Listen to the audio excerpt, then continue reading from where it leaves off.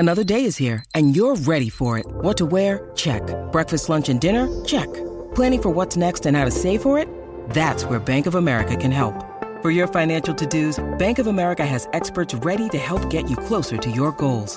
Get started at one of our local financial centers or 24/7 in our mobile banking app. Find a location near you at bankofamerica.com/talktous. What would you like the power to do? Mobile banking requires downloading the app and is only available for select devices. Message and data rates may apply. Bank of America N.A., member FDIC. Mother's Day is around the corner. Find the perfect gift for the mom in your life with a stunning piece of jewelry from Blue Nile. From timeless pearls to dazzling gemstones, Blue Nile has something she'll adore. Need it fast? Most items can ship overnight. Plus, enjoy guaranteed free shipping and returns. Don't miss our special Mother's Day deals. Save big on the season's most beautiful trends. For a limited time, get up to 50% off by going to BlueNile.com. That's BlueNile.com. You're listening to the Chicago Audible podcast, changing up the way Bears fans stay up to date on their favorite team since 2015. Now get ready, because it's time to bear down.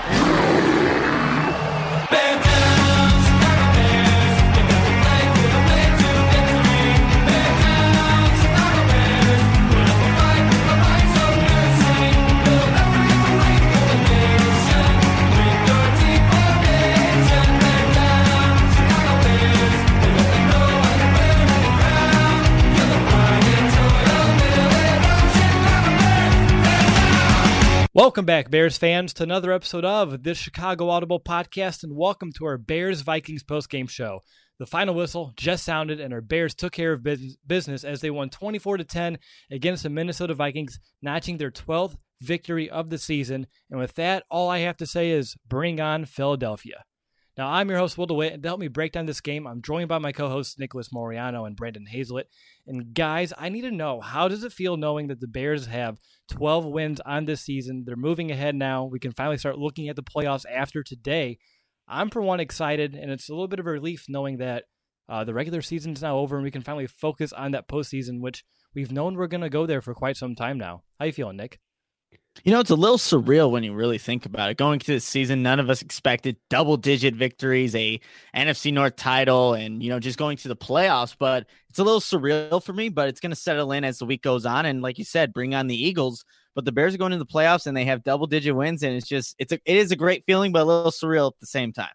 Absolutely. Like you said, blowing all expectations out of the water, even today, how they were able to dominate on both sides of the ball is just another example of the Bears doing the unexpected. Brandon, how about you? It's weird because usually, the last few years we've done this podcast, week 17 is kind of tough to get through. I'm more or less looking forward to watching the prospects play in some of their bowl games and things of that nature, watching college tape, and we get to talk more NFL. Like that's totally awesome. It's a different feeling. I like how I feel. I just don't know how to exactly put into words because you guys have said surreal about 4 or 5 times now. So a different word for surreal we can throw in there, but it's a different feeling, and it's an incredibly nice feeling. Because like you said, this time, every single year since we've done this podcast, at least, it's been like, all right, guys, we can now breathe. Now we don't have to witness any more Bears football for a year. I want more of it, and I can't wait for the playoffs. But we have a game to break down before we get there, and we can maybe end with a little bit of playoff talk. But let's just go ahead and jump right into our opening drive in the first quarter of our post-game show. And let's go ahead and begin like we always do with my monster moment.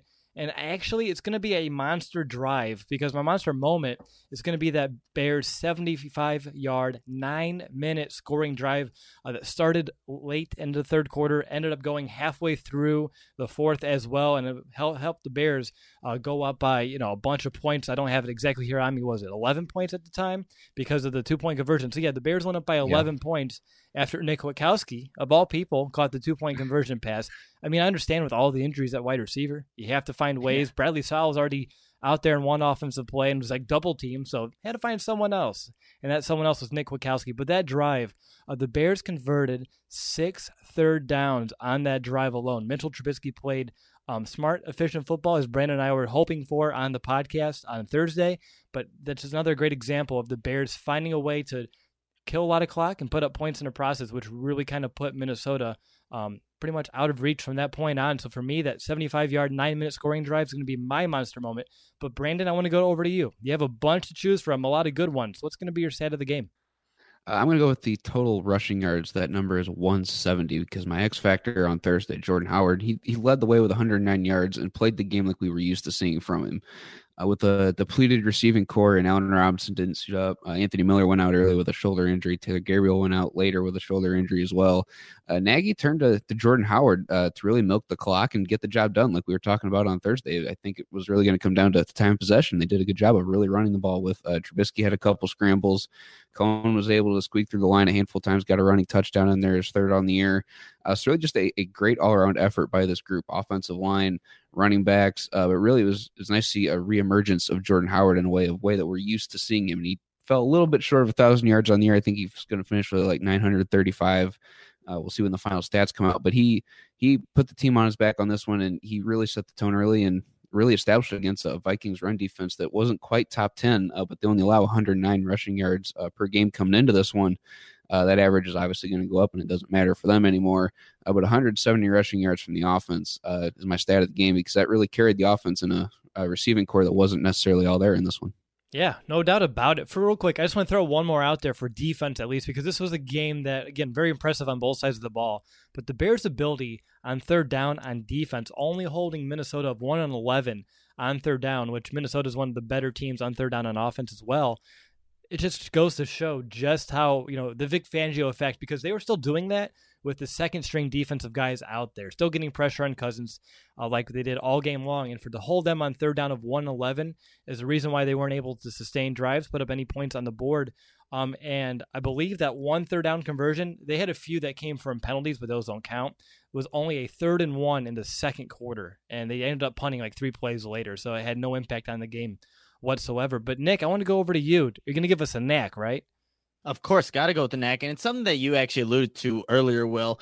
And it's on that touchdown drive to Tariq Cohen. And there's a lot of good things you saw from Mitch Trubisky specifically, and especially on third downs. On the first third down conversion, it was just an escape. He gets outside the pocket, uses his legs to get the first down.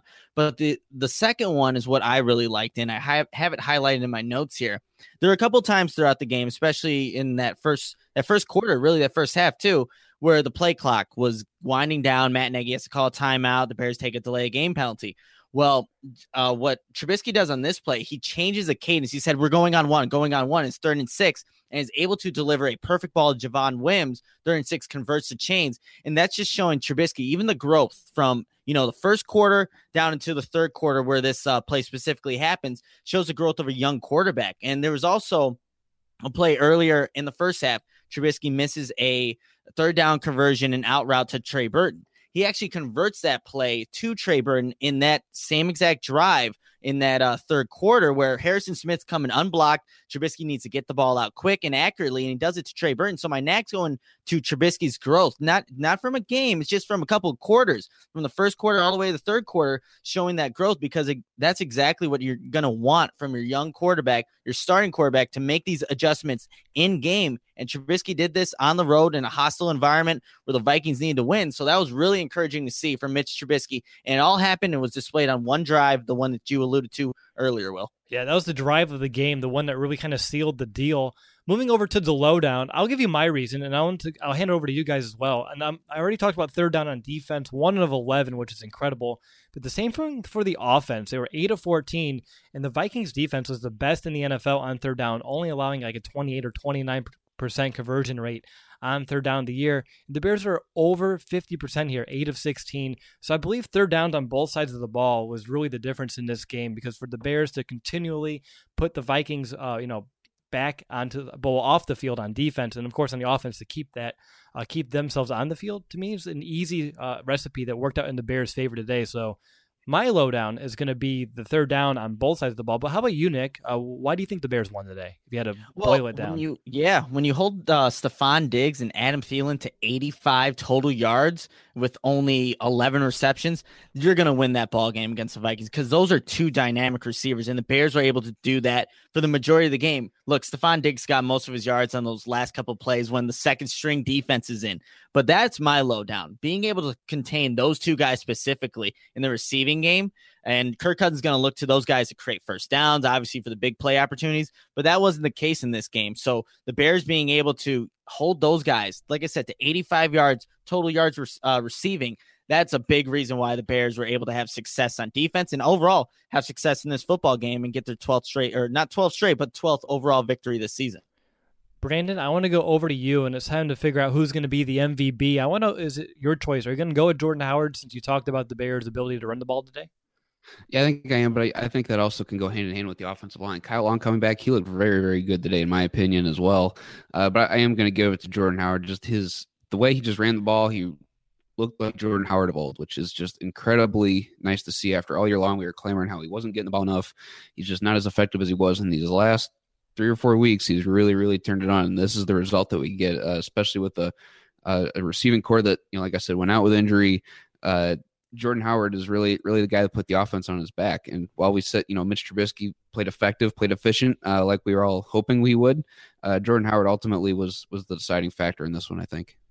Awesome stuff there, Brandon. Real quick, just an update from Minneapolis. You can hear Nagy and the team doing their booms right now, apparently through some closed doors and concrete walls, according to Adam John. So the Bears, of course, are very excited to take out their division opponent here, not just in the game, but also out of the playoffs and ending their season. But, Nick, I want to go over to you. Who's going to be your MVP?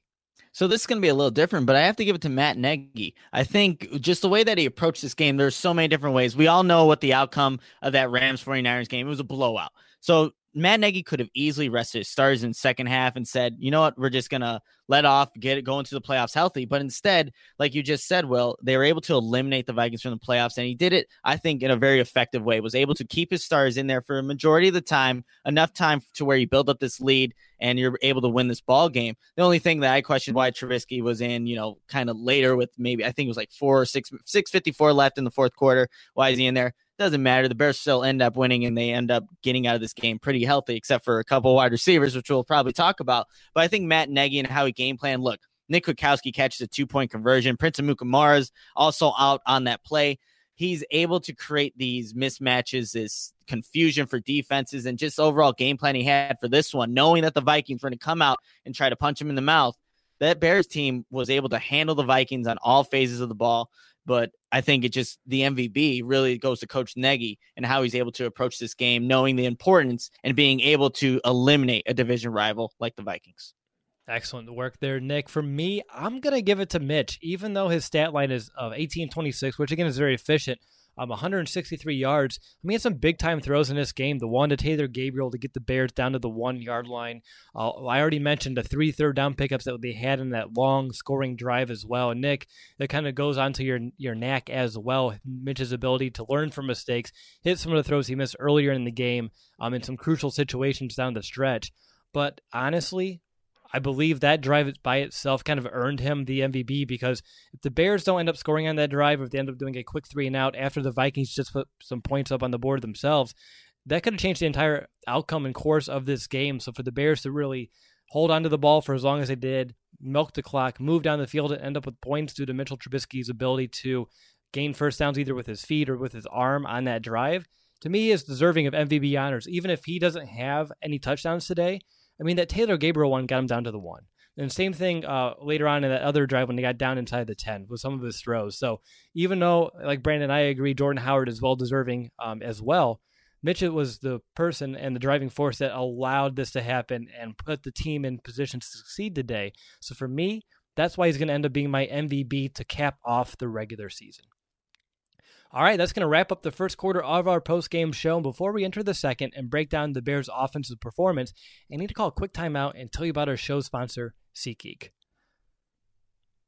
Getting tickets online can be far too complicated. With hundreds of sites and varying levels of reliability, it's hard to know who to trust. That's why SeatGeek is the way to go. SeatGeek pulls millions of tickets into one place so you can easily find the seats for a price that you're willing to pay.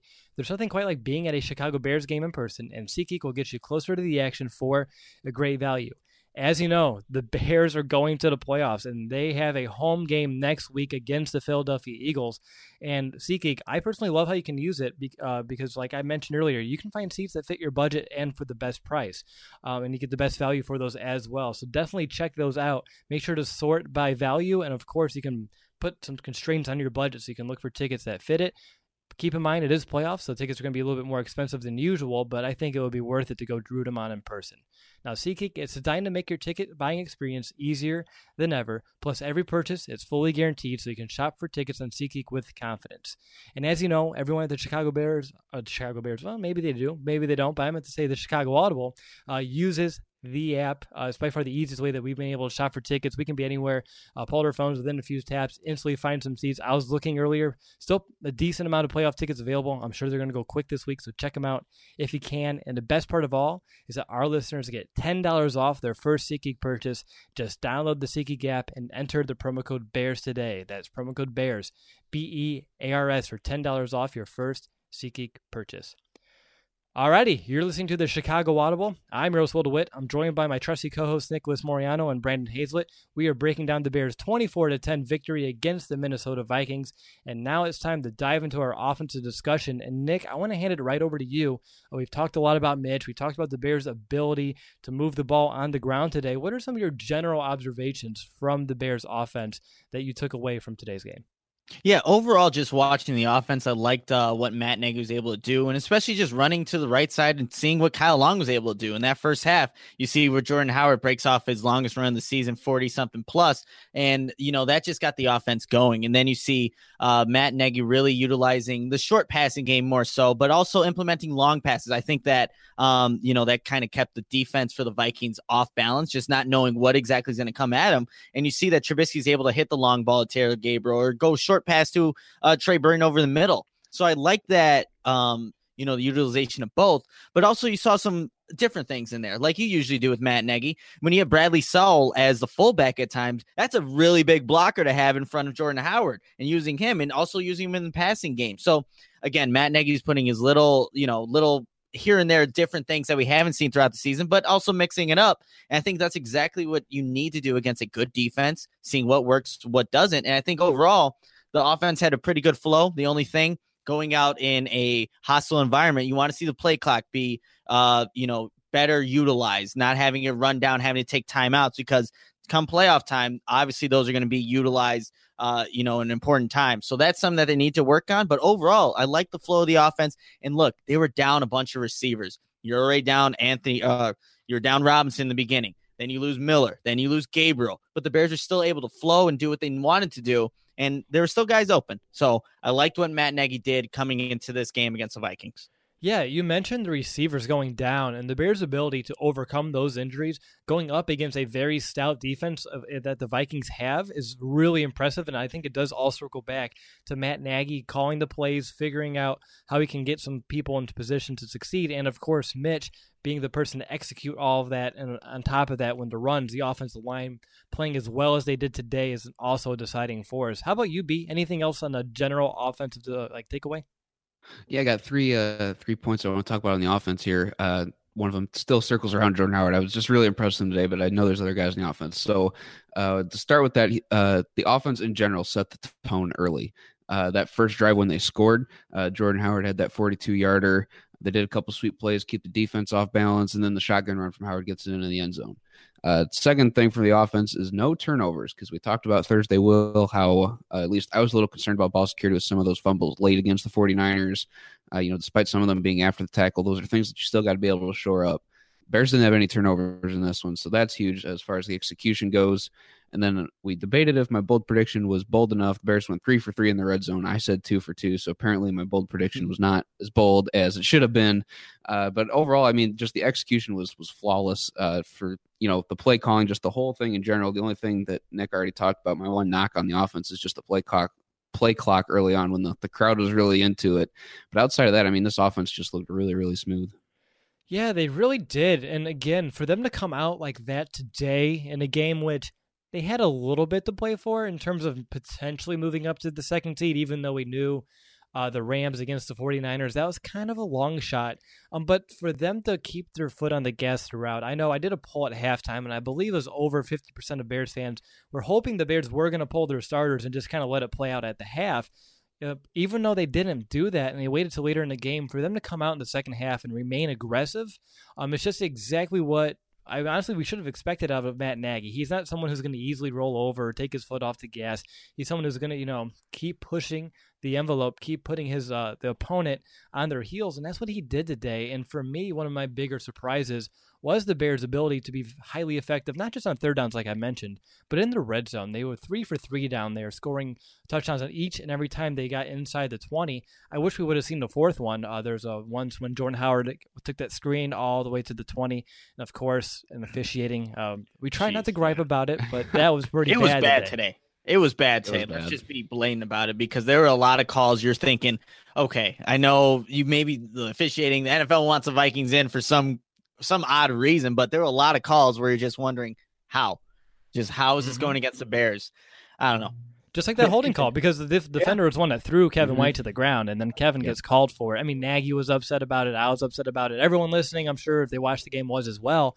But I'm curious what they could have done with that one as well. But regardless, still 3 trips down there, 3 touchdowns. And if you do that against a defense that coming into this game over their last 3 weeks is only allowing a touchdown on 16% of those red zone trips, for you to go out there and score 100 on 3, super impressive. And for the Bears, who have struggled in the red zone a little bit on the road, to do this in a playoff environment in a dome where it's loud, that gets your hopes up for a potential matchup against a particular team that plays down in New Orleans. But we're getting a little bit ahead of ourselves, but just to kind of put it out there, it's crossed my mind a couple of times today. But let's go ahead and jump right into player specifics. And we've talked about Mitch a little bit already, off and on, but I'm curious a little bit more in your take. And Brandon, since there are other players on offense besides Jordan Howard, I just want to let you know that Mitchell Trubisky is one of them, so I'm curious of your take on his day. Yeah, he had a very efficient day. He didn't try to do too much, which was incredibly nice. We didn't see him scramble until the second half when he absolutely had to. So I thought that was very nice of him to recognize when he should and shouldn't take advantage of those situations. So he's also playing smart, very efficient. And I also like that he's taking the downfield shots, one-on-one aggressive shots. He missed Josh Bellamy once or twice deep downfield. He missed Kevin White, even though he hit him in the shoulder pad. So that ball, I would think, needs to be caught, but that's for receiver discussions.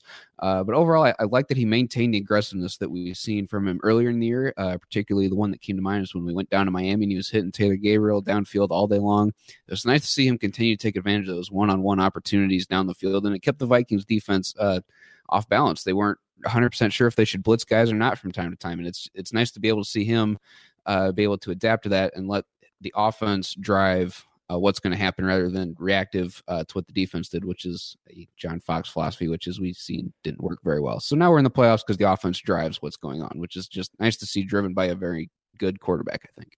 Oh, Brandon dropped the JF word. I know. I didn't want to. It's okay. No, actually, it's not. We should never talk about that again. I think we have some good anyway, reasons. We're going to the playoffs. Exactly. It's like, But I want to go over to Nick. So we talked about the injuries at wide receiver. How much of it is a testament on Trubisky to still find a way to be in a rhythm with some of these guys that he maybe doesn't get to throw to a lot, like a Kevin White, like a Javon Wims? Yeah, I mean, that's a great testament to Trubisky and just what he's able to learn in this offense from the week 1 to now week 17. And he hit 7 different targets in this game, and with, some of those targets just going out and being injured for the rest of the game. So I think it just shows the comfortability that Trubisky has in this offense, which is great to see. And I just thought the decision-making overall for Trubisky was, very good in this game. There weren't those balls where it's like, okay, is this 50-50? This could have gone the defender's way or the offense's way. But no, I thought Trubisky, just where he had the ball placement, his decision-making, where he was going with the pass, I thought that was really good today, especially against, like we talked about, this is a good Vikings defense, and he's going to face some, a Eagles defense next week that has, a capable defense, has a lot of edge rushers. He's going to have to be very precise with his ball placement. And I thought that was the big thing in this one. That's what I wanted to see from Trubisky, not him to have one of those iffy games where he's throwing the ball inaccurately, where it's almost like, oh man, this could have been picked off. He was very efficient, felt very comfortable just watching him in the pocket. He looked like he was comfortable. And when he had to move, he did. So good for Trubisky. He learned how to slide too. There were a couple times where he slides a little early as opposed to getting maybe those few extra yards. That's what you want to see from your starting quarterback and to remain your starting quarterback. And before we move on, I saw just in the chat here, Alex Walker, he said, heard this is where on YouTube is having club dub. So people are kind of just having fun in the chat there. So just want to point that out. But overall, Trubisky, I really liked how he played today. I like that. Chat Club Dub. Yeah, keep it up there, guys, in the live chat here on YouTube. But you also have to give some credit here to the offensive line today, because you talked about how comfortable he was in the pocket. And it's because, for the most part, they gave him a very clean one and some time to work with, and he trusts those guys up front. But when a couple times when like the Levy breaks and like a Danielle Hunter kind of breaks through, he had the awareness to sidestep it, move around, and either run for it or make a throw on the run. And today, I just want to let you guys know, he wasn't sacked once. I think only one quarterback hit. Brandon, you talked about it on Thursday, just how very stout this front seven is and how potent they can be at getting after quarterbacks. Well, for the Bears to shut out the Vikings like they did, not getting to Trubisky, this was the first game ever that Trubisky was not sacked. And this was the game to do it. So for them to go into the playoffs like this against the front seven and the Vikings, Brandon, can you refresh my memory? Were they leading the NFL in sacks this week? Were they up? They were, because they had 50, and that led the league, yeah. Yeah, and none today. Not giving up any. That's like incredibly impressive. Yeah, and I mean, obviously, Kyle Long coming in early had a big impact. I wonder how much that fired up that unit to get their leader back, get number 75 out there. I mean, he played with some great passion and energy to begin this game. We'll talk about that in a minute, but when you look at Trubisky's success today, I think a lot of it goes to the offensive line, not just for protecting him and giving him a pocket, but also paving the way on the ground. Because, of course, any quarterback's best friend is a good running game, and the offensive line was able to kind of hit both of those with ease today. Well, maybe not with ease. They had to work for it, of course. But they made Trubisky's job much more easier today in both of those categories. So for me, just the offensive line, honestly, when you think about it, may end up being one of those underrated MVPs that maybe Mr. Trenches should have gone with, but he didn't. I really thought about it. It was very close consideration. As long as it was a potentiality, I'll take it. Okay. Now, I want to go ahead and move over to the wide receivers. And by wide receivers, I'm, like you said, everybody, because they didn't have many wideouts today. You talked about no Gabriel, no Anthony Miller after his shoulder popped out again. And then, of course, no Robinson today. So you had Kevin White in. You had Javon Wims in today. I'm curious for Brandon, who stuck out to you today? Javon Wims, for coming in not having a catch all year and then coming in going 4 for 4 for 32 yards. That's a guy who's got that next step up mentality. He made the most of his opportunity today, I think. And I'm sure at times throughout this year, he was probably down on himself, not, he's not out there playing. I'm sure I would be upset a little bit, but he made the most of his opportunity today. He's a guy that we really liked in training camp, was really able to make the bigger plays downfield, able to get these 50-50 balls. He's a bigger guy as it is. The fact that he went out there, caught everything thrown his way today, I think that really speaks for the future that he's got. Yeah, I'm very excited about this kid's future. We were in training camp when we went and seen him there, and of course, what he was able to do in the preseason. He has a lot of potential, and I think we saw a little bit of that coming untapped today. And I'm curious. I'm again looking ahead, but what he can do next season is very enticing. But again, we have more football ahead, even though it is Week 17. We do have more Bears games ahead. But yeah, and his favorite catch of mine, of course, was that one at the beginning of the fourth quarter. It was a third down. He was on Trey Wayne, had a great route, was able to sit right in front of him. Wayne's even had an arm in there. He had the tough, hands able to haul that in. But yeah, Javon Wims, someone who really stood out today. I'm curious, Nick, how was Kevin White? I know he had only the one catch for 22, but that was one hell of a catch. That was a great route by him, setting up that corner route, just being able to cut on a dime and then, go up and get the football. And that's what fans would obviously love to see from Kevin White, being a guy that, again, of course, was a first-round pick. But it was a great play by him, and he got snubbed on that one call by the refs. It wasn't holding on him. But look, a guy that he was also, I actually first saw him and I tweeted out, he was on special teams. He was blocking one of the gunners there. So it was, Kevin White was out there trying to just show his versatility, and I obviously only had the one catch, but I like, what you saw from him. Of course, we're probably going to get like in the next mailbag, like, is Kevin White do enough to, make the team or something? No, I don't think so. He did have the nice catch. That was nice to see. Obviously, he's put a lot of work into this season, and a lot of guys went down, so he had to do that. So it was great to see that, but I wouldn't have these high expectations for Kevin White now that he had one catch for 22 yards and was able to get on the field, actually. So it was great to see, but we'll see what ends up happening when you hopefully get Robinson, Miller, and Gabriel back. Now, I did tweet out with Anthony Miller with his shoulder popping out. Again, non-contact. He just kind of spread it out a little bit too far, which very unfortunate. I don't anticipate it really holding him back in the playoffs. I mean, the last time it popped out, just with the harness on, he was able to play the week after. So he should be good to go. And I tweeted that he should probably get some surgery on that labrum to repair it. And his uncle replied and said that was the plan all along. So I don't know if this is scoop, but just look for some offseason surgery from Anthony Miller to fix that shoulder. As someone who's dislocated his shoulder 6 times, I know that sometimes you may just want to get the surgery, and afterwards it doesn't pop out anymore. It's actually quite magical how health and medicine could kind of work in that regard. But Kevin White, we talked about him. We talked about Wim, so we have the W's out of the way. Taylor Gabriel, again, he was someone who, after that big catch, he did some other good things underneath. He was able, on it, there's a 3rd and long. He called it short, and this is early in the game. But he was able to make a man miss, fight for some extra yards, and it ended up being short. The Bears did end up punting, but it's one of those plays that I wanted to make sure it gets not on notice because as a small guy in the field, for him to fight for those extra yards as well as he did should be something that gets kind of applauded. And then, of course, today, Trey Burton, 5 of 6, 33 yards. He did, I think today was finally him being that security blanket for Trubisky, either over the middle or into flats. I know he got missed on the first target to him on the sideline, but like you mentioned, Nick, they came to the same exact route later in the game. I was kind of able to hit it. But Trey Burton today, he came up big, I thought. Only 33 yards, but those were some crucial 33 yards when he was able to get those touches to either convert on the 3rd down or to put the Bears in a situation where they can succeed on the next down. So for me, Trey Burton kind of played the part of security blanket, which is a role that we've all been kind of hoping to see him kind of fulfill. Do either you, Brandon, or Nick have anything else on any of these guys?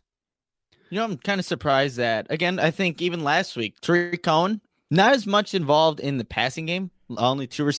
How personalized can a financial plan be when it's created by one of those robo-advisors? Plugging in standard algorithm to calculate insurance need and future wealth of random human client. Robots don't know you. We do. At Farm Bureau Financial Services, getting to know you always comes first. Together, we'll create a financial plan based on your specific goals. Find a local Farm Bureau advisor at fbfs.com/protect. It's your future. Let's protect it. Receptions, 8 yards, but that's actually a good thing for the Bears, knowing that he doesn't have to be like the focal point or have to have 5 receptions and 70 yards or something like that for this offense to get going. The Bears can utilize different options, and that's great to see that even though Tariq Cohen didn't have a very productive game in the receiving game, the Bears are still effective, in that area with the weapons that they had. So I just want to point that out, that the Bears offense, yes, Tariq Cohen is a big part of it, but he's not all of it because there's a lot of weapons that Mitch Trubisky and Matt Nagy will utilize in each respective game plan. Right. I'm curious because, like you said, it's been a couple of weeks now where he hasn't been able to get going as a receiver. I wonder if that's by design, if they have a few extra wrinkles that they want to kind of throw out here once we reach the postseason, or if it's just by happenstance because that's not where the balls are actually going right now, which there's no right or wrong answer here. They're not going to tell you which one it is, and we're not really going to be able to know, but it seems odd that we're ending the season and getting it after we knew we were going to reach the playoffs. That's when Tariq Cohen, his visibility and offense, his role starts shrinking a little bit. So I'm wondering what's in the works underneath the surface here. Again, maybe I'm overanalyzing things, but that's just how it kind of feels to me. Brandon, I want to go over to you, and I want to kind of transition over to the Bears game on the ground because, as you know, you're a big Jordan Howard fan today, so I'm curious, anything else either on him or the Bears' ability to really push the ball? Again, Jordan Howard, 21 carries, 109 yards. The Bears are now 11-2 when Howard has 20-plus in his career and a little bit shy of 1,000 yards, which, again, it's only a number, but it would have been kind of neat for him to start his career with 3 straight 1,000-yard seasons. But I think for him to even be close is a big testament to him playing the long game here this season, because at times we didn't think it was actually going to be even a possibility or even in reach. So, Brandon, over to you. Yeah, I think you said it all very well, and I'm glad you brought up the stat that the Bears was 11-2 when he has 20 more touches. Yeah, so again, feed him the ball. Anyway, he's patient, and he had a lot of great cutbacks today. I think that was a big part of him getting 109 yards. The offensive line kind of flows one way, and he quickly realizes that nothing's going to be there, so he's able to cut it back, get a few extra yards doing things that way. And Tariq Cohen also had a couple of those runs today where he's able to cut it back, get a big first down, things of that nature. So I think I've harped on, praised Jordan Howard a lot, especially because he hasn't necessarily gotten it this year. I thought he just patience, good footwork, kept the feet churning, was able to take some of these big hits when he was piling in there up the middle of the line on these slam runs. Was really good out of the shotgun today as far as running. Just his vision today really stood out to me, because that's how you're able to get those 109 yards. You're able to find those cutback lanes, able to hit the first hole and explode through it. Just a very efficient game by Jordan Howard and Mitch Trubisky, since he was also on the offense. He also had those 3 scrambles too, which, since we're just going to talk about the running game, very good timing for 2 of those, I thought. So just very good vision by all three main runners today. Tariq Cohen included, is able to sneak through the middle of the offensive line to get a touchdown in this one as well today. So very good vision by all three guys, and that's what leads to a very good running game. Now, last week, I know I wanted to look at some numbers with the Bears' red zone on defense. I know it has nothing to do with the Bears' running game on offense, but I have the same kind of gut feeling that once this week's over, I want to go back with Jordan Howard. I want to find out the yards after contact today, because I'm sure there's a big chunk of them out there, because he was fighting through guys today. Again, vintage Jordan Howard, someone who can use his legs, use his leverage to gain some additional yards after some contact. And so for me today, that's what I have in my notes. Like, he got hit near the line of scrimmage, still able to get 3 to 4 yards, and that's continually over and over again. And really, his success today, especially on the early downs, to make it from 1st and 10 to 2nd and 6 or 2nd and 5, which really set the Bears up for success in offense all day long, is a big reason why, Brandon, I do agree that he is a definite MVP candidate, because of his ability to move forward today with that vision, with that ability to fight through contact, and set the Bears up to have manageable 2nd and 3rd down situations. So for me, that probably is a big reason why the Bears were so successful on 3rd down, to be in some of those manageable downs instead of being in 3rd and long all day long. Because if they were against this defense, without the weapons they have on the outside, it would have been an entirely different day on offense. How about you, Nick? I also want to throw in real quick, too, that 42-yarder that he had on the opening drive, I think might have been the slowest 42-yard run I think I've ever seen. But he was able to keep the defender guessing which way he was going. So, again, balance and vision, being able to keep guys guessing, which is an also big, important reason why he had a big day. Well, that's Jordan Howard for you. He'll get down there for 40 yards, and it may take him some time. But, no, he did it. And he did a good job, like you said, kind of weaving in and out, making the guy kind of not sure how to attack him, which worked out pretty well. But how about you, Nick? Anything else about Jordan Howard or the Bears on the ground today? Yeah, just keep it short and sweet here. I thought he just, from the get-go, he's just running with a purpose. And you guys even talked about it. He was delivering the contact as opposed to receiving it. So that's what we've seen from Jordan Howard through his first, obviously now this is 3rd season, but he's been doing that his entire career. And again, even though it's a good Vikings defense, he's going forward, making, like you said, Will, these manageable downs when he should be tackled for loss. He's able to show this vision, elude a defender, and just go forward. And that's what you see from Jordan Howard usually. I thought Tariq Cohen, his first couple runs in the game, could have been a little bit more decisive with his running. I think he did better in the second half as opposed to the first half. And I think we'll talk about that one punt return that, well, it wasn't really a return. It was going backwards. But for the most part, I think the Bears running backs are pretty good at being decisive, reading their keys and going forward. And Howard just the epitome of that. He always does that. And you saw that even in, one of his touchdown runs, just being able to go forward into the end zone, despite getting contact, maybe a yard shy of where he should have been tackled. So Jordan Howard, a complete back. And obviously it's good that he's getting going now. And it's really since that Rams game, his first 100-yard game, to where we've seen him be utilized a little bit more in each game, in each game plan. And now the Bears really do have a two-headed monster at the rushing attack. Right, exactly. After Shaheen came back, you saw an uptick in his numbers, and it was steadily growing. Now you get Kyle Long back, and we saw in the first half just how effective that could be as well, because Kyle Long comes back, and he's blowing off the ball. He's pushing guys 5, 6, 7 yards off the line of scrimmage, and you're like, oh, yeah. That's why he's an upgrade over a Witzman, and that makes you realize, Witzman, he's gotten better and he was serviceable. But when you get that kind of, energy back on your offensive line, of course, Kyle's out there playing with a little bit more to prove, with a little bit extra edge, being gone for some time, knowing that he has his first playoffs ahead of him. I can't wait to see what kind of energy he brings next week against Philadelphia, and of course his brother Chris on the other sideline as well.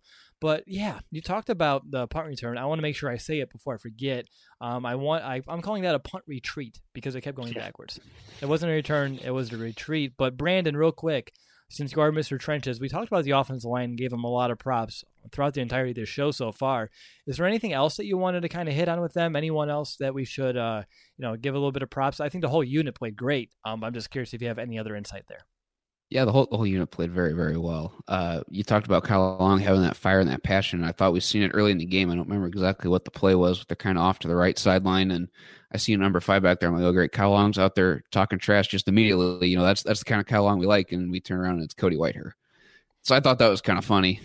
He's that. We've heard that he's that mean kind of monster guy down there in the trenches. So it's nice that Kyle Long has transferred that energy, that fire, that passion to other younger guys on the line as well. But overall, this unit just played very, very well. We haven't heard of Bobby Massey hardly all year.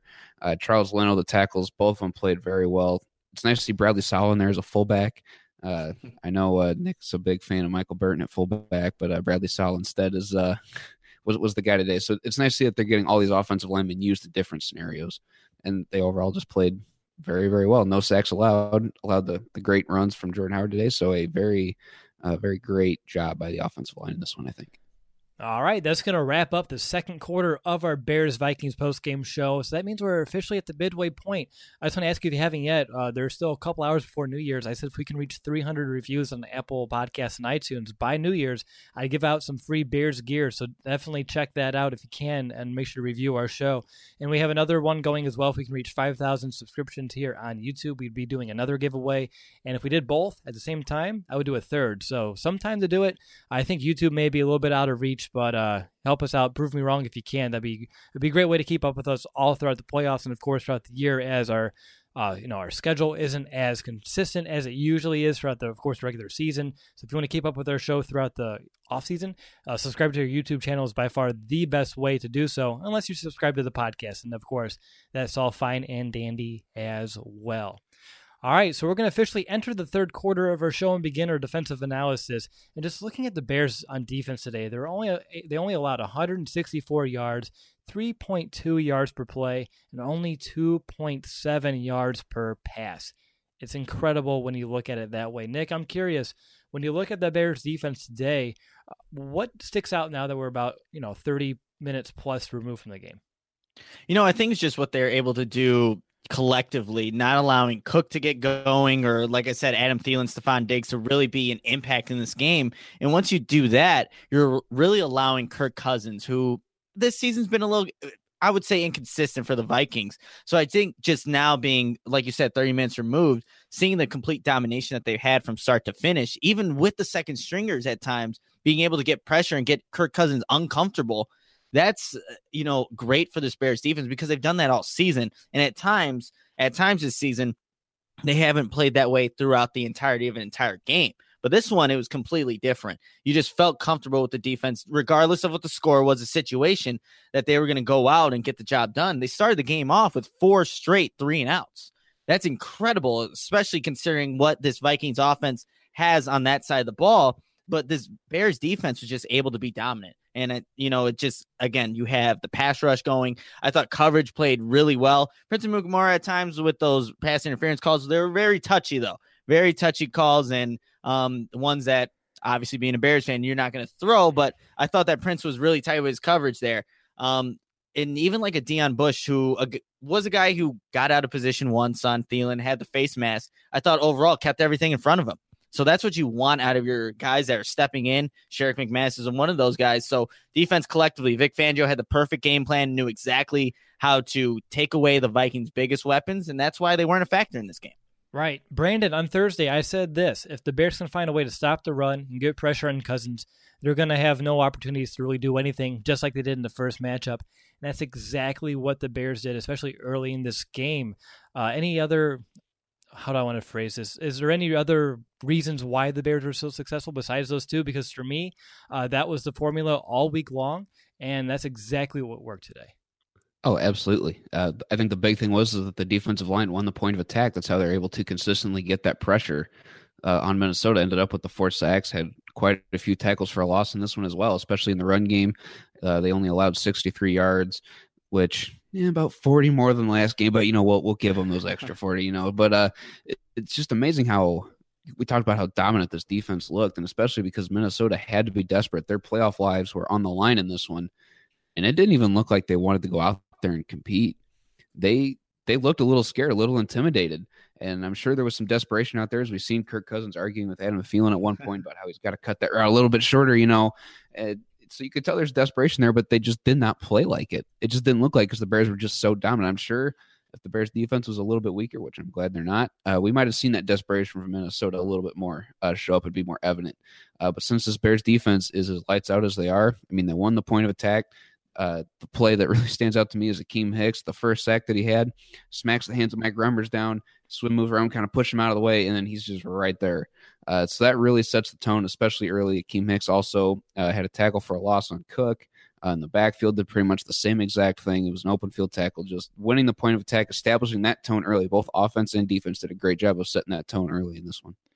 Nick, I think you mentioned it, the Bears' ability to stop the run today. Why were they able to? I mean, obviously, the easy answer is the front seven just outmanned the Vikings front today, but I felt like Leonard Floyd played a very big role on that today. He was able to fly across the field, shut down his side in terms of not allowing the Vikings to set the edge, forcing plays back in, and that really allowed the Bears linebackers and the rest of the front to really kind of gobble up any attempt that they had, at least early on in this game. Yeah, Leonard Floyd was all over the field today. Finished with 8 total tackles, but really able to set the edge. So, look, Cook's not able to get to the outside. Then you're feeding it in towards Eddie Goldman, Akeem Hicks. Jonathan Bullard, I thought, had a good game, and at times Bilal Nichols was making some impact plays. So when you're able to do that, it really limits what the Vikings want to be able to do. You don't want to go to the teeth and the strength of this Bears defense. You want to get to the outside where you have, a numbers advantage or less people to go against. But it really, those outside linebackers, and even though Khalil Mack didn't have, I guess, a Khalil Mack type game where he's just pushing people with one hand, making these highlight moves, that's a big part of being a part of this Vic Fangio defense, setting the edge and allowing those inside linebackers to come up, corral the ball carrier, and just be able to do your job. So, like you said, Leonard Floyd did a good job of that. I thought Khalil Mack did as well. So I think that's why when you look at the total rushing yards for the Minnesota Vikings, 63, and Cook only having 39 yards, and he was very talkative in the beginning, just trying to talk with these Bears defenders. But look, he's doing that for, I think, his own, aura or whatever, trying to bring that up. But this Bears defense wasn't given an inch, and Brandon alluded to it. They won the point of attack, and they were in the backfield before Cook was even able to get to the line of scrimmage. So that's why the Bears had success. And when you do that, take away the running game. Now you're just limiting the Vikings' options, and they had Diggs and Thielen locked up. It's really hard to do anything against this Bears defense when especially you're only focused on one thing as opposed to the rushing and passing attack. So it was just a complete domination from every player and just doing their assignments right. Right. And coming into this game, all the talk, at least from the Vikings reporters and the Vikings side, is, ever since John DeFilippo was no longer the offensive coordinator, they've become much more balanced. And I was like, yeah, but you haven't played the Bears defense yet, and they're going to force you to be one-dimensional. And that's what happened today, and that's why the Bears were able to shut them down. And Kirk Cousins is a little bit gun-shy in the pocket when there are Bears defenders near him, and instead of finding a way to move out of it and deliver a strike, he's wincing up. He's tensing up and just kind of frozen like a statue. There were a few times today when he had a guy within a foot, and that was his reaction. He was afraid of the Bears front. He didn't know how to do anything against it. So when you're playing like that and you have the quarterback that you're going up against not being able to even react to anything besides just the pressure that's coming around him, it's going to be a really good day for you on defense, which we saw today. Now, I want to go ahead and jump right into our player specific here. Let's begin with the defensive line. And Brandon, I want to go over to you. You guys like Eddie Goldman, Akeem Hicks. Nick even mentioned John Bullard, Roy Robertson-Harris, Bilal Nichols. Everyone pitched in today when the time came for it. Oh, absolutely. And Eddie Goldman, one guy that really set his tone early. He had the first sack of the game, which I wasn't expecting Eddie Goldman to hardly get any pressure on the quarterback in this one, figuring it'd be mostly Khalil Mack, Leonard Floyd, Akeem Hicks, the natural guys we expect. But Eddie Goldman lays that first sack down. I'm like, oh, it's on today. And he absolutely did. He shut down the run up the middle. He had 3 tackles on the day. Same with Akeem Hicks. He had 3 tackles, a sack and a half, tackle for a loss. Him and Eddie Goldman have similar stat lines just because they're able to dominate their guy. We said Thursday that the interior of that line was going to be the point where the Bears are going to have to overload. And Akeem Hicks and Eddie Goldman took full advantage of that today. And even Bilal Nichols did as well. He got a sack on this one as well. So he also, like Nick alluded to, made some very impact plays on this one as well. So it's nice to see that the whole front, even Roy Robertson-Harris coming off the edge, I mean, everybody was getting their piece or their opportunities in today. Yeah, and Bilal Nichols, not just that sack, but there's a very key holding penalty in which the Vikings converted, was able to move the sticks, but he was able to draw a hold to push them back. So that's another underrated aspect of what he was able to bring to the table today. Nick, I'm going to go over to you. Does anyone kind of stick out to you that you want to bring up?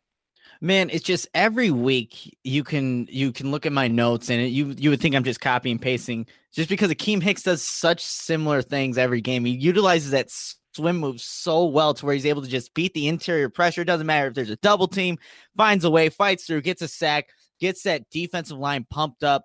And it's not just the sacks or the pressures. He's able to contain, his gap and not allow the ball carrier to get through.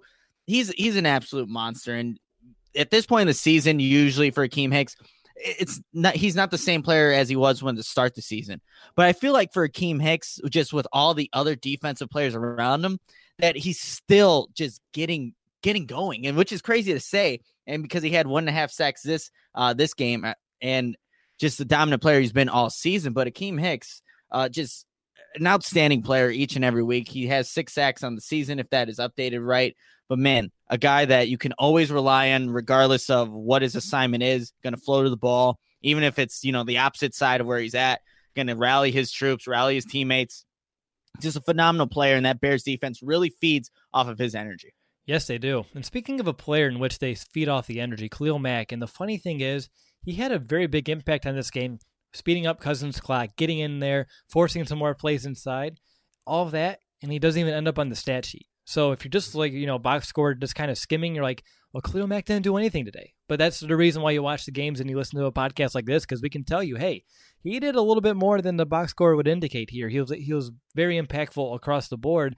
And then you talked about Akeem Hicks, and one other play that kind of sticks out to me is very early on, but he was able to make a tackle right at the line of scrimmage on Cook. And that was a play where he initially got blown back by 2 yards, but then was still able to move over, get off the block, and then close in a hurry to still limit that to a 0-yard gain, because that was one that could have went from 2, 3 plus, and still to have the closing speed for a guy of his size to meet him at the line of scrimmage and take him down, someone like Cook.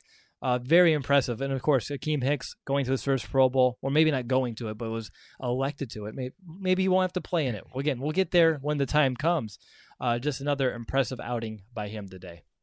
Now, guys, I want to move over to the linebackers. And, of course, Leonard Floyd, to me, is someone who stuck out. He has been playing very well over the last 5 to 6 games, and today was no exception whatsoever. So I'm curious, Nick, Leonard Floyd, I know that he's someone that you've been very confident in, but also very critical of at times. So I'm curious to your take today about Leonard Floyd. Yeah, I thought he played a great game, and I alluded to it earlier, just being all over the field. And I think that's just a product of, one, being healthy, and then just having confidence within himself. And really, after I think he got that first sack against, the first meeting against Detroit, that's where things started to be on the come up, I would say, for Leonard Floyd. And he's just a completely different player from maybe the first 6 or 7 weeks of the season to where he's at now. Incredibly great compliment to Khalil Mack on the opposite side, and it really showed in this game. We already said already he finished with 8 total tackles all over the field. Didn't have a sack or anything like that, but he did have 1 tackle for loss. I think that the versatility with you have a guy like Leonard Floyd who utilizes his speed, but is also now that his hand is actually healthy, is able to utilize that to get to the quarterback. And just a spin move. He has a really good spin move. Just all of that, when you combine that with Leonard Floyd and now how he's playing with this confidence now, he's a completely different player than what he was at the beginning of the season. And that's great, because it was all Khalil Mack, and who else is going to step up? Well, Leonard Floyd's definitely a guy that, who knows, at any point he can make the impact play. He can get that sack, maybe get that deflected pass. He's already got a pick 6 on the season. So Leonard Floyd's definitely a guy that I know opposing offenses are game planning for, and you already got a game plan for Khalil Mack, Akeem Hicks. I mean, it's I think a nightmare for an opposing offense coming against this Bears defense, honestly. Yes, it is, especially at Soldier Field. So, again, next week is Wild Card. We don't know exactly when that game is going to be slated yet, either Saturday or Sunday. If I find out here before we end up wrapping up this podcast, I'll make sure to let you know, because I'm very curious myself, so we can kind of plan accordingly. But yeah, Leonard Floyd, he led the team with tackles today with 8. 3 of them were solo and a tackle for a loss. Someone who is very impactful across the board. Brandon, how about you? Any other linebackers you want to bring up? I know Roquan Smith was around the ball early on. He ended up today 6 tackles, which means he ended up 3 shy of breaking the record. Which, hey, if they didn't, pull the dogs out late in this game, who knows? He could have ended up breaking this record, because he ended up leaving a little bit, halfway through the 4th or somewhere around there. So unfortunate for Roquan not to get the record, but regardless of if he broke it or not, he's been having a phenomenal rookie season. But Brandon, over to you about Bears linebackers. Oh, yeah, Roquan's absolutely having a great year, and I think that we see Leonard Floyd and Roquan Smith leading the team in tackles for the same reason, because I think that those are the 2 guys that teams look at and go, I think we can try to run that way, because like you said earlier, Leonard Floyd has just done a great job of establishing the edge forcing guys back inside. And so when because they're not going to run towards Khalil Mack. That's why he's not on the stat sheet in this one. They tried to avoid him at all costs. And that's why Leonard Floyd ends up with 8 tackles, which is the same side that Roquan Smith's going to be on more times than not, I believe, because Danny Trevathan only ended up with 3, although he did have 2 tackles for a loss.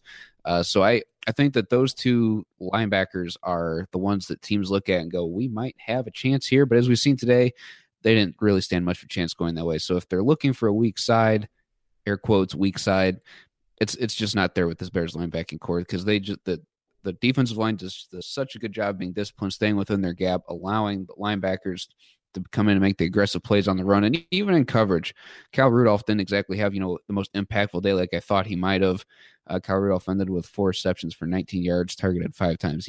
Those are all mostly linebacker matchups that are on him. So despite him catching about 80% of the passes that came his way, he wasn't as much of an impact as I think that we might have thought on Thursday, Will, because these linebackers just did a great job of jamming him at the line and not allowing him to get the yards after the catch. So very great job by both Roquan and Danny Trevathan in coverage as well, which is something that we were kind of shaky about earlier this year. Right, and on top of that, too, Danny Trevathan ended up today with 2 tackles for a loss today, which, again, anytime you get that, just proves how dominant your front seven's being, but Danny was doing a great job flowing south today, pushing them back with those 2 tackles for a loss.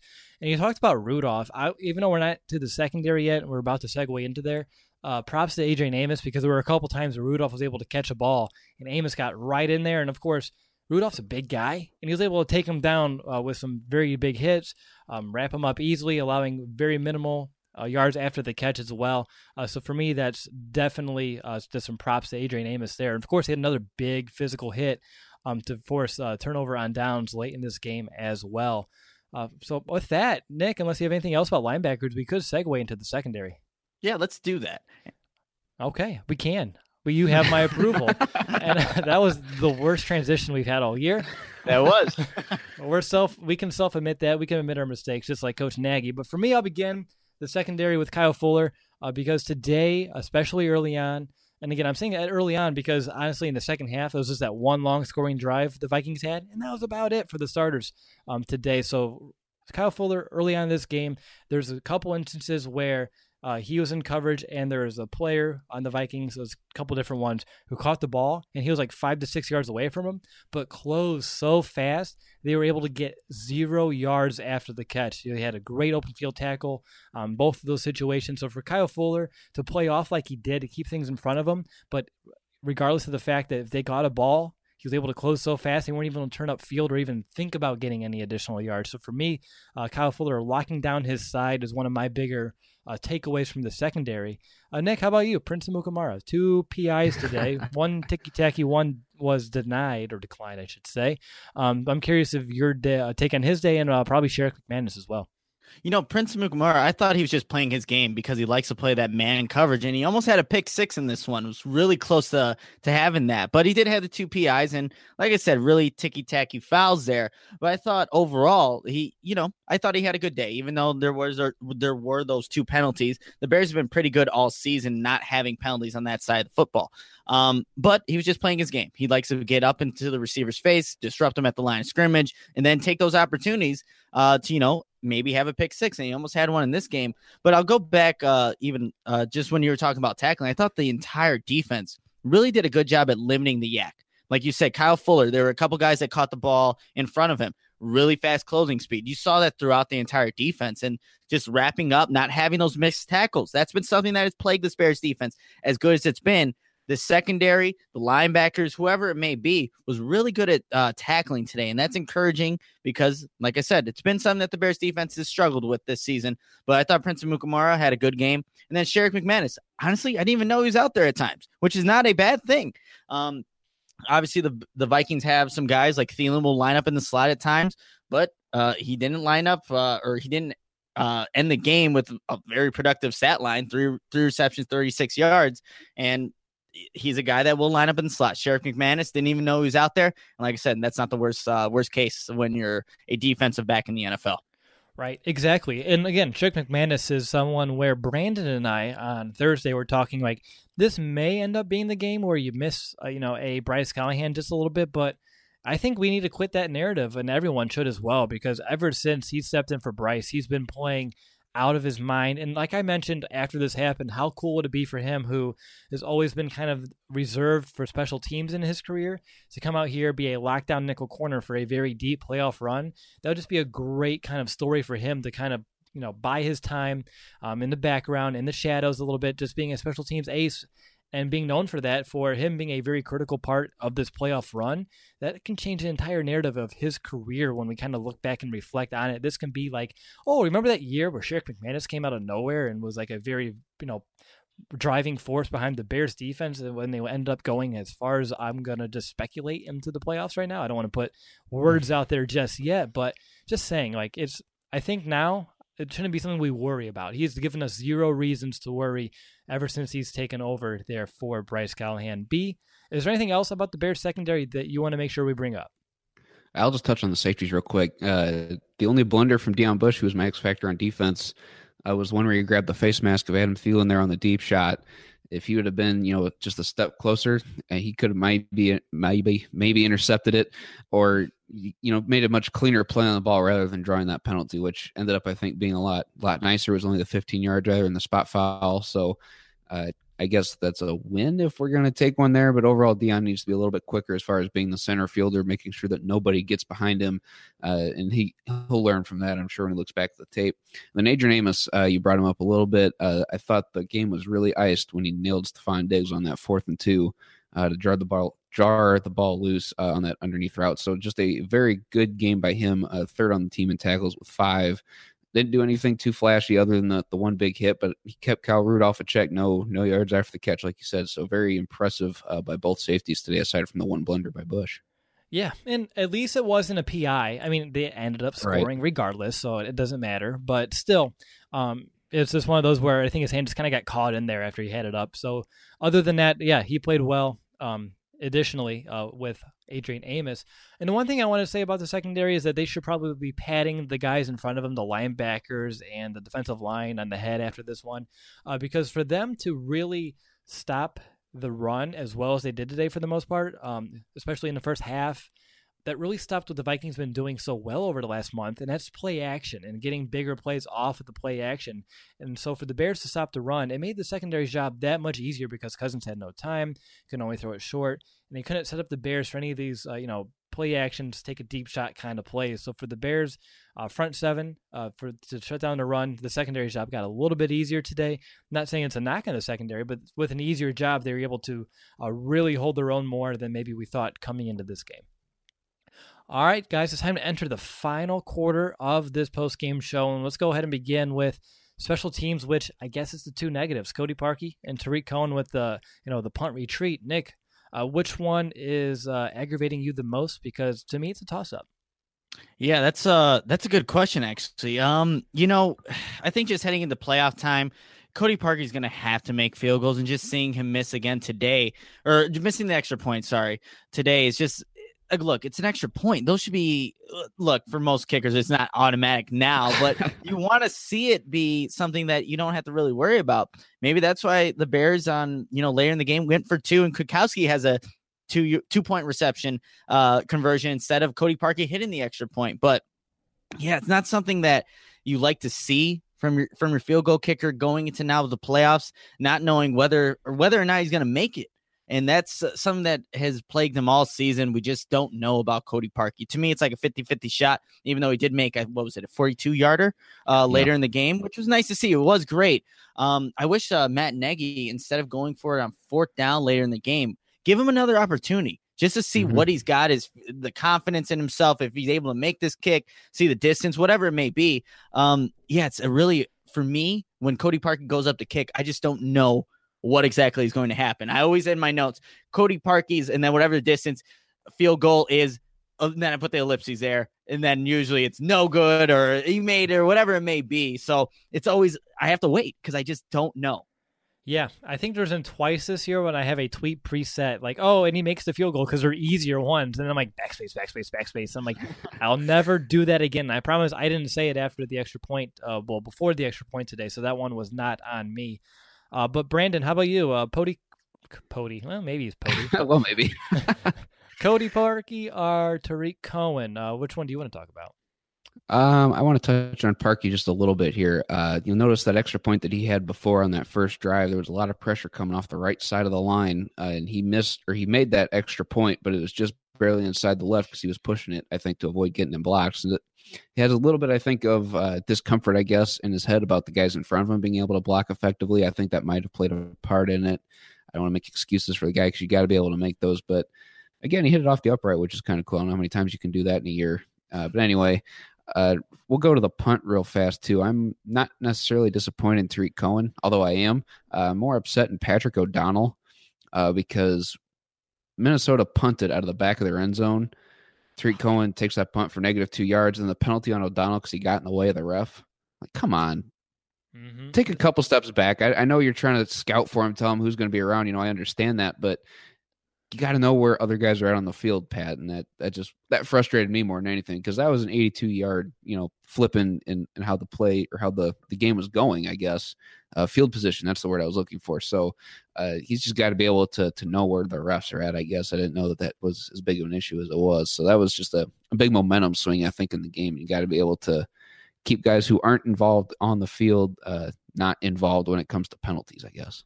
Right. And Nick, that firehouse drill, this is the second time they've ran it, and it hasn't worked yet. So I believe if they try it in the playoffs, it will, because third time's a charm. But this time they didn't run over a ref. But the play clock ended up expiring, even though I was confused how that all was working because of how the ref was standing over the ball until about 3 or 4 seconds left on the play clock. I'm just curious, do you have anything you want to mention about that play? Do you want to see it tried again, or that's a failed experiment, move on?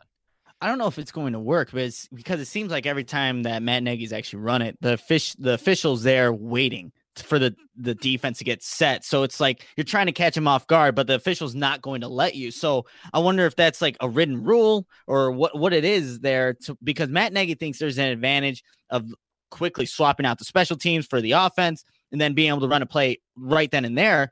But it just doesn't seem like it'll work because the officials are going to hold the ball, wait until the defense subs in, and then everyone's set again. So maybe Matt Nagy brings it out. I have no idea what Matt Nagy's ever going to call in a game because he's very creative in what he does. But it just doesn't seem like it's going to work because there's going to be some kind of officiating that's going to get in the way of that and not give Matt Nagy that competitive advantage that he thinks he has every time he runs it. Right. And real quick, too, I want to mention that the play to Nick Kwiatkowski, the 2-point conversion, its name was a lollipop. So my translation for that was like so long suckers because the game was pretty much out of reach by then. That's awesome. All right, guys, it's time to grade this game. So I'm very curious. A game that I would say 2 out of 3 phases really dominated throughout most, with special teams being the one that's kind of hindering just a little bit. So I'm curious how much that's going to impact your grade. Again, though, it's Week 17. The Bears have 12 wins on the year. They just eliminated the Vikings out of the playoffs. There's not this whole situation that kind of happened in 2011, 2012 when the Bears allowed the Packers to sneak into the playoffs and they came up biting them in the butt a couple weeks later, so we don't have to worry about that. So I'm curious, where's this grade going to go? And Brandon, I'm going to hand it over to you.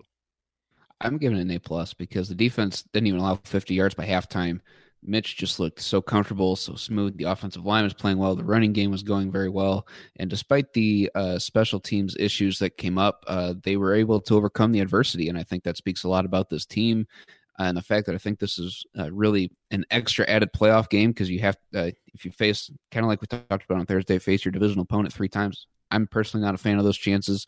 So the fact they're able to go in there on what I'm going to call an extra playoff game, eliminate them, I think that really speaks to the attitude that this team has as far as where we're going to go in the playoffs. So I give this one an A+. I think a very good message was sent. What about you, Nick?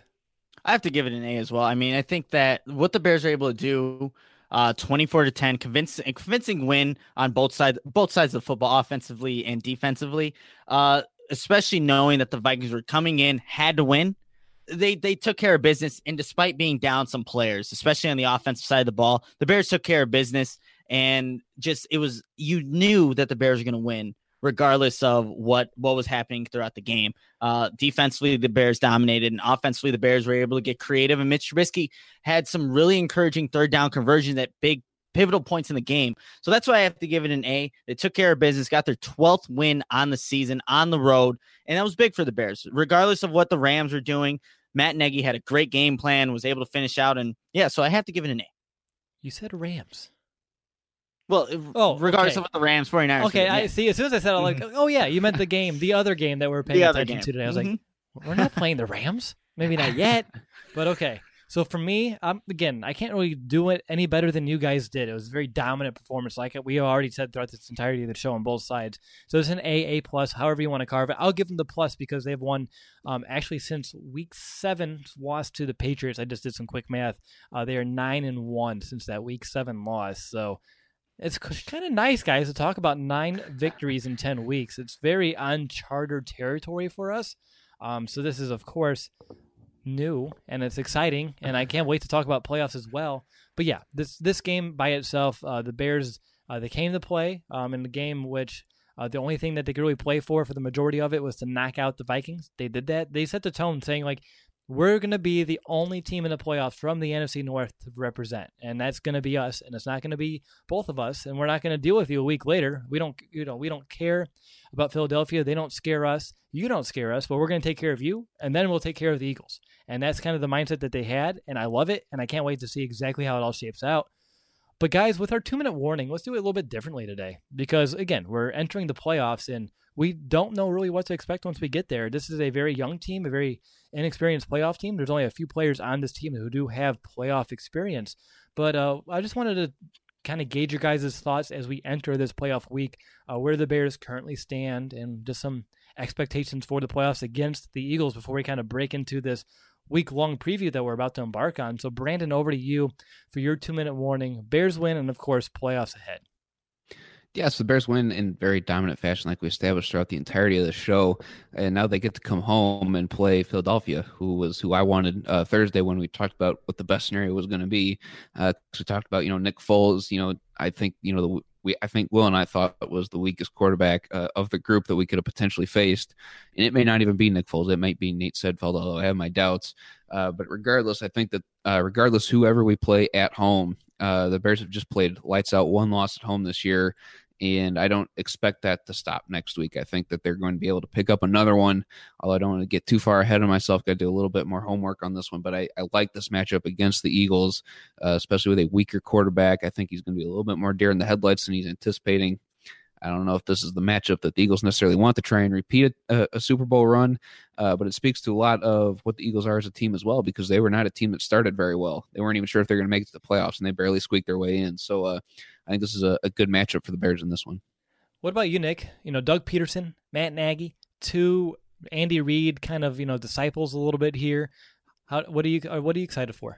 Yeah, this is going to be a great matchup, I think. And it was encouraging to see that the Bears were able to take care of business on, the offensive line specifically because, again, we talked about the Vikings had, I think, the most sacks coming into this game. Now they get an Eagles front 7 that can really get after the quarterback. But if the Bears can keep Trubisky clean, that's going to change, the whole element of this game, what they're able to do offensively. But I think in both teams are going to bring out some creative play calling.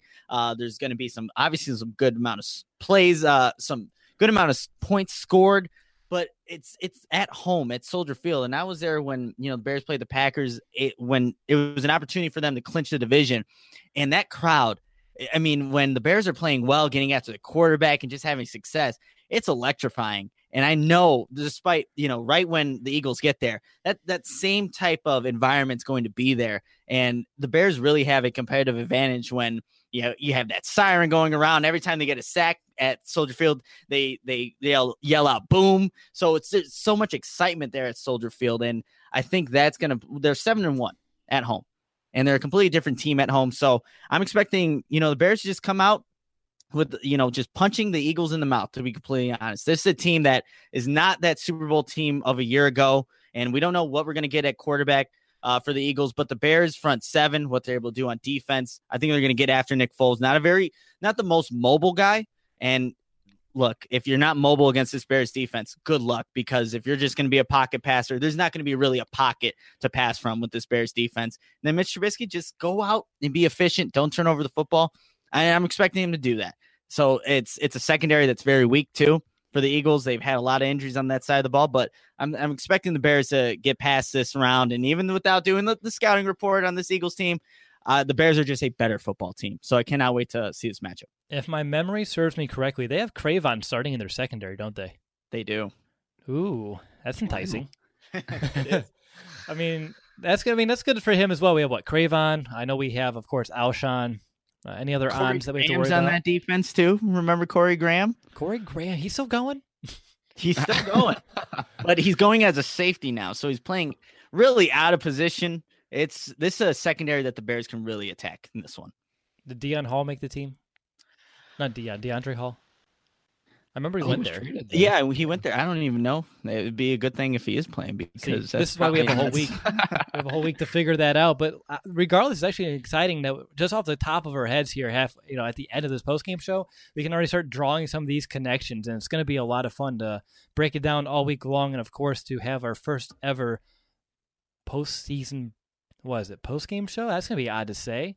Playoff postgame show might be the words I'm going to use. See, I have to think about how I'm actually going to frame this. So new territory all the way around. But for me, guys, we'll just wait till this week. I'm excited for the playoffs. It's been a long time as Bears fans since we actually can set our sights on it. And I know we've been patient on the podcast, taking it game by game, just like the Bears do with Matt Nagy, week by week, one opponent at a time.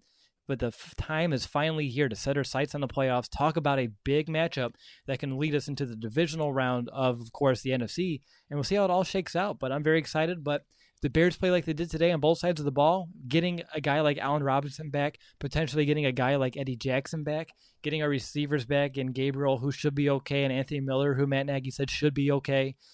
This Bears offense, to get Kyle Long back for a full game too, it's going to be a lot of fun to watch, and I'm very excited to see how it all shakes out. But we have a whole week to break it down, so no need to kind of dance around it anymore. Let's just kind of close out here. Again, the Bears won 24-10. I hope you enjoyed this episode of the Chicago Audible as much as we've enjoyed putting it out there for you. And again, it's been a fun season. Stick with us because we anticipate it being a very fun postseason as well. So again, bring on the Philadelphia Eagles.